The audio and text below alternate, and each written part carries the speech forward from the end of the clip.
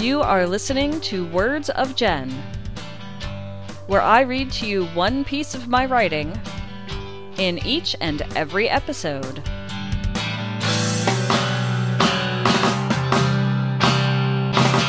This is Jen, and you are listening to Words of Jen, episode number 33. This one is being recorded on February 3rd, 2018, and should be released sometime later today, hopefully.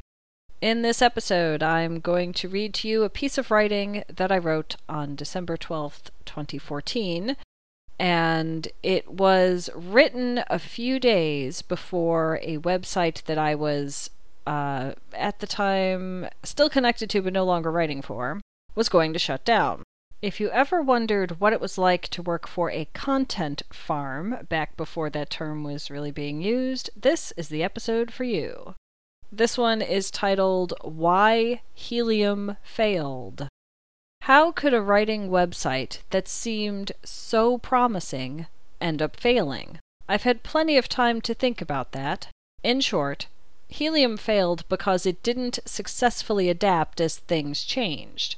Writers moved to more lucrative sources of payment, especially after Google made it harder for content farms to come up in its searches. Helium.com was the very first writing website that I contributed to. I'm certain I was writing for Helium in 2006, but it may have actually been 2005. The main reason why I wanted to write for Helium was because it paid its writers. That seemed like it had more possibilities than LiveJournal, which I was, at the time, using to post my book reviews. When I started writing for Helium, I was working in retail hell and dreaming of someday finding a way to not have to live that life anymore. Back then I was working in a bookstore. It was a much more physical job than one might think. Books are heavy, and there was always more reasons to move piles of books from wherever they were at to someplace else in the store. This was where I was at when I started writing for Helium. It seemed like a dream. The website made it clear that it paid writers for the content they produced. This was unheard of back then. I decided to give it a try and hoped that maybe it would bring in a few more dollars a month. Writing at the time was something I did for fun. I honestly did not believe that I would ever be able to make a living doing it. Helium paid writers by the page click. Eventually, the writing you posted on Helium would accrue enough for you to earn $25. Only after you hit that minimum would you be able to request a payment. It seemed possible. It didn't take long for me to learn that it was quite difficult to get enough page clicks to hit the minimum. Originally, my hope was to get $25 out of Helium every month. That didn't turn out to be the reality. I kept writing there anyway. Looking back, I'm not sure why I was so motivated to do so. Writers at Helium were somewhat limited in what they were allowed to write about. Helium would create several titles in a wide variety of subjects. Writers could pick any of those pre-made titles and write something that they felt matched the title they selected. They could not, however, create their own titles. As a result, a particular title would end up with dozens of pieces of writing connected to it, all by different authors. I think this was Helium's first big mistake. There was another problem that arose from having multiple writers produce articles with the exact same title. How would they know which one to feature? Part of the way Helium answered that question was to crowdsource it through the people who wrote for Helium. Writers were expected to spend time reading and ranking other writers' articles. There was a time when you could not receive any payment until after you had put in a certain amount of effort ranking other writers' work. In short, writers were doing the work of an editor for free in the hopes that this would unlock their ability to once again get paid by the page click. It worked like this.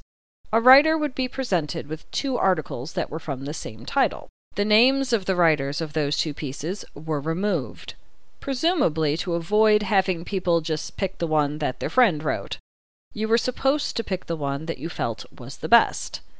If I remember correctly, we weren't supposed to worry about things like typos, grammar issues, or other things that, in my opinion, helped to improve a piece of writing.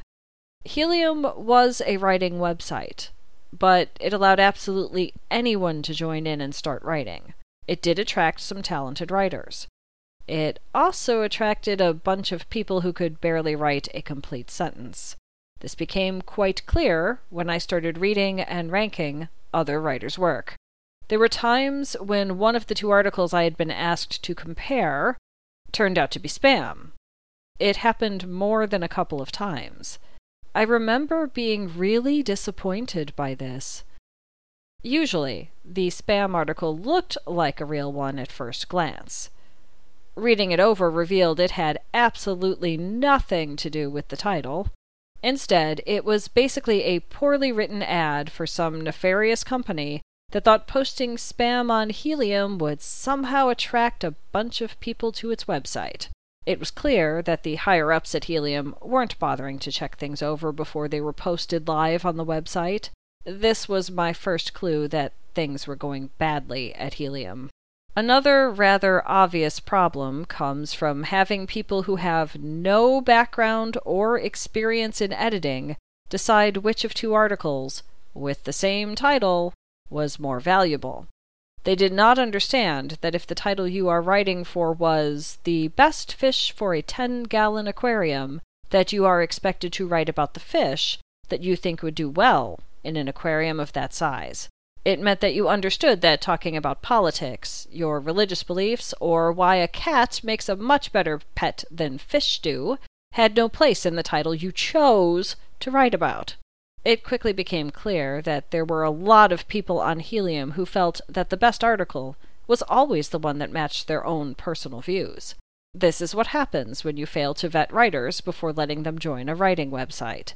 It is what happens when a writing website decides that it doesn't actually need to hire and pay editors. Why did this matter? The answer to that question goes back to how the writers were paid. You needed to accrue enough page clicks to get to $25. Each page click was worth a fraction of a penny. At the time, Helium had a snazzy website that had sections on the front page for each main category of articles. The writers whose work was posted on the front page of the website got more page clicks than the writers whose work was buried because the crowd gave it a low rank. In other words, the featured articles were often ones that matched a particular viewpoint, and that were not necessarily the best Helium had to offer. Later on, Helium put people in charge of certain sections and gave them the ability to choose which articles to feature. Helium had a rather unique thing going when it first started. It would post debate titles. These titles were in the form of a question that could be answered with either a yes or a no. Writers could choose to write for the side they agreed with. Their choice influenced which side's articles they were presented with when they went to read and rank other writers' work. If you wrote an article for the yes side, you would see other yes articles. Pick no, and you would only see the articles written for the no side. I suspect that Helium finally realized that, if presented with articles from both sides, people were simply going to pick the one that matched their own personal view. Somewhere around 2009 or 2010, Helium started trying new things. They tried putting together a section of how-to guides. If I remember correctly, only some writers were selected to write them, myself included. We were told that the how-to guides would be very lucrative and that we were to put our best effort into them. I think we were supposed to go back and update them if anything changed after they had been written. Helium was trying to compete with newer websites that were composed entirely of DIY or how-to guides. The interface was different than the one we used to write articles, and I had some trouble trying to get things to fit into the right place. Unlike the rest of Helium's articles, these guides were closely monitored. Editors had to approve of everything before the how-to guide went live. To me, it felt like a whole lot of extra work. I gave it my best shot and wrote 2 or 3 guides. The money didn't come. I saw no change in the amount of page clicks I was accruing. Eventually, I just abandoned the guides I wrote. In 2010, I got what turned out to be my first piece of freelance writing work. I found an ad on Craigslist from a company that wanted to hire a writer to write a few articles on a specific topic. They were paying a flat rate by the article. This, of course, was much better than getting paid by the page click. The effort I put into the writing would, without a doubt, result in payment. The flat rate articles became my priority. In 2010, on a whim, I went back and read some of the oldest pieces of writing I had done for Helium. They were absolutely terrible.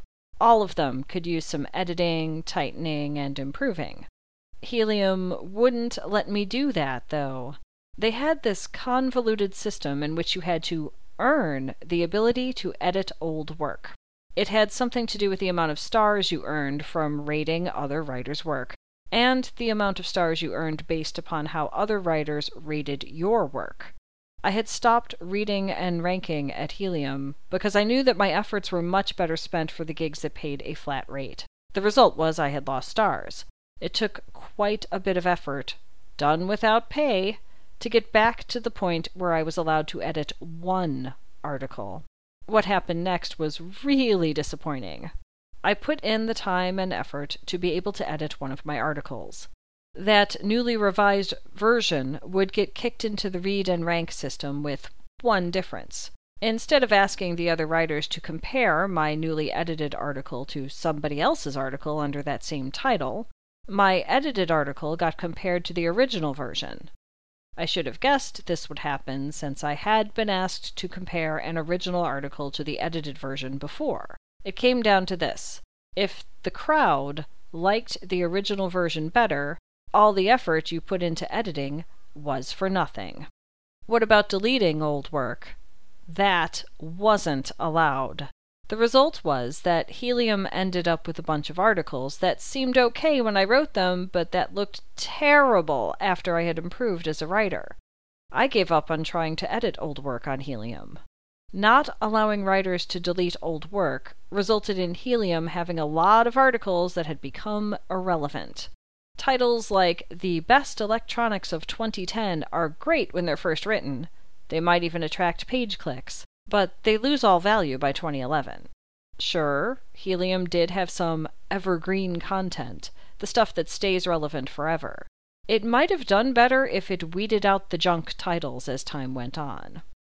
Maybe the outdated articles and poor writing quality wasn't such a big deal back in 2006. It became a big problem after Google changed its algorithm to Panda in February of 2011. Google was seeing a bunch of identical titles by different authors on the same website.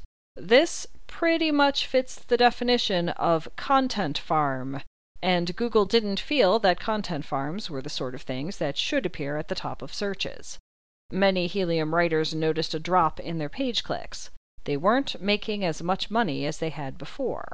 The internet had changed. Writers could find gigs that were more lucrative and more stable than what Helium could offer. The days of paying writers by the page click were numbered. Once in a while, Helium would send me an email notifying me that they had deleted an article I wrote for a particular title, or that they removed an entire title and all the articles in it. I honestly didn't care. Eventually, and I'm not sure of exactly when, Helium changed its format. This was done in an attempt to resolve the Panda problem. They started by doing a contest of sorts in which they encouraged writers to go back into their old articles and edit them into something better. There were prizes involved.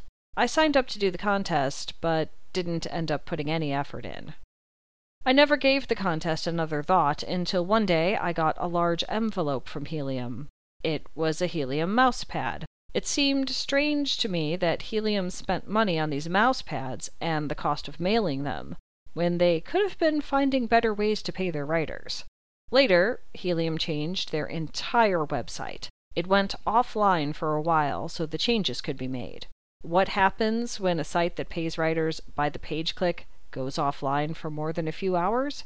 Writers are unable to get any page clicks, which means writers can't earn any money. In the meantime, Helium switched from being one website to several 360 websites.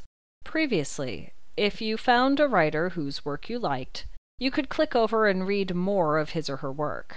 Or you could start by reading an article in one topic and then switch over to a completely different topic that you saw on the front page. Not anymore. The 360 sites were independent from each other. Let's say you found the Helium article I wrote about the best fish for a 10-gallon aquarium.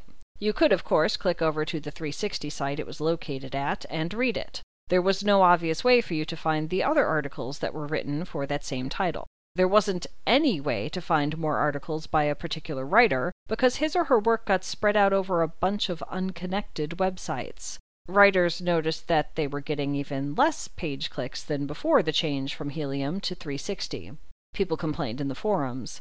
Some were already discussing other websites to jump to that also paid by the page click. Things weren't looking good. There were now a couple of editors who were in charge of reviewing the edits that writers made of their own work. The editor would get the final say on things. It took a very long time to go through the entire process from requesting permission to edit something to having it approved by an editor and posted to Helium. The debate articles did not fare well at the 360 sites. They were designed for a format that was no longer in use. It made sense on the old Helium because you would see the title/debate question, could easily see which articles were yes and which were no, and select what to read. The 360 websites separated everything out. There were now articles that had titles like, "Can charter schools be religious? Yes." The wording was awkward, and there was no easy way to find the no articles for that title.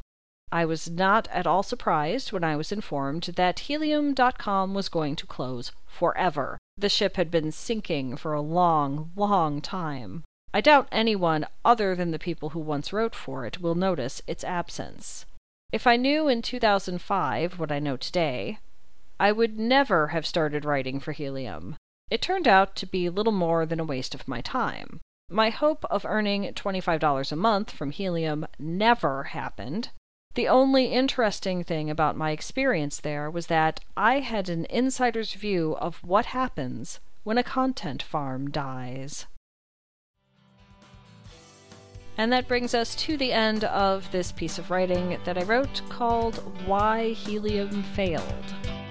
If you enjoyed listening to me read this piece of writing, you can find more episodes of Words of Jen at bookofjen.net.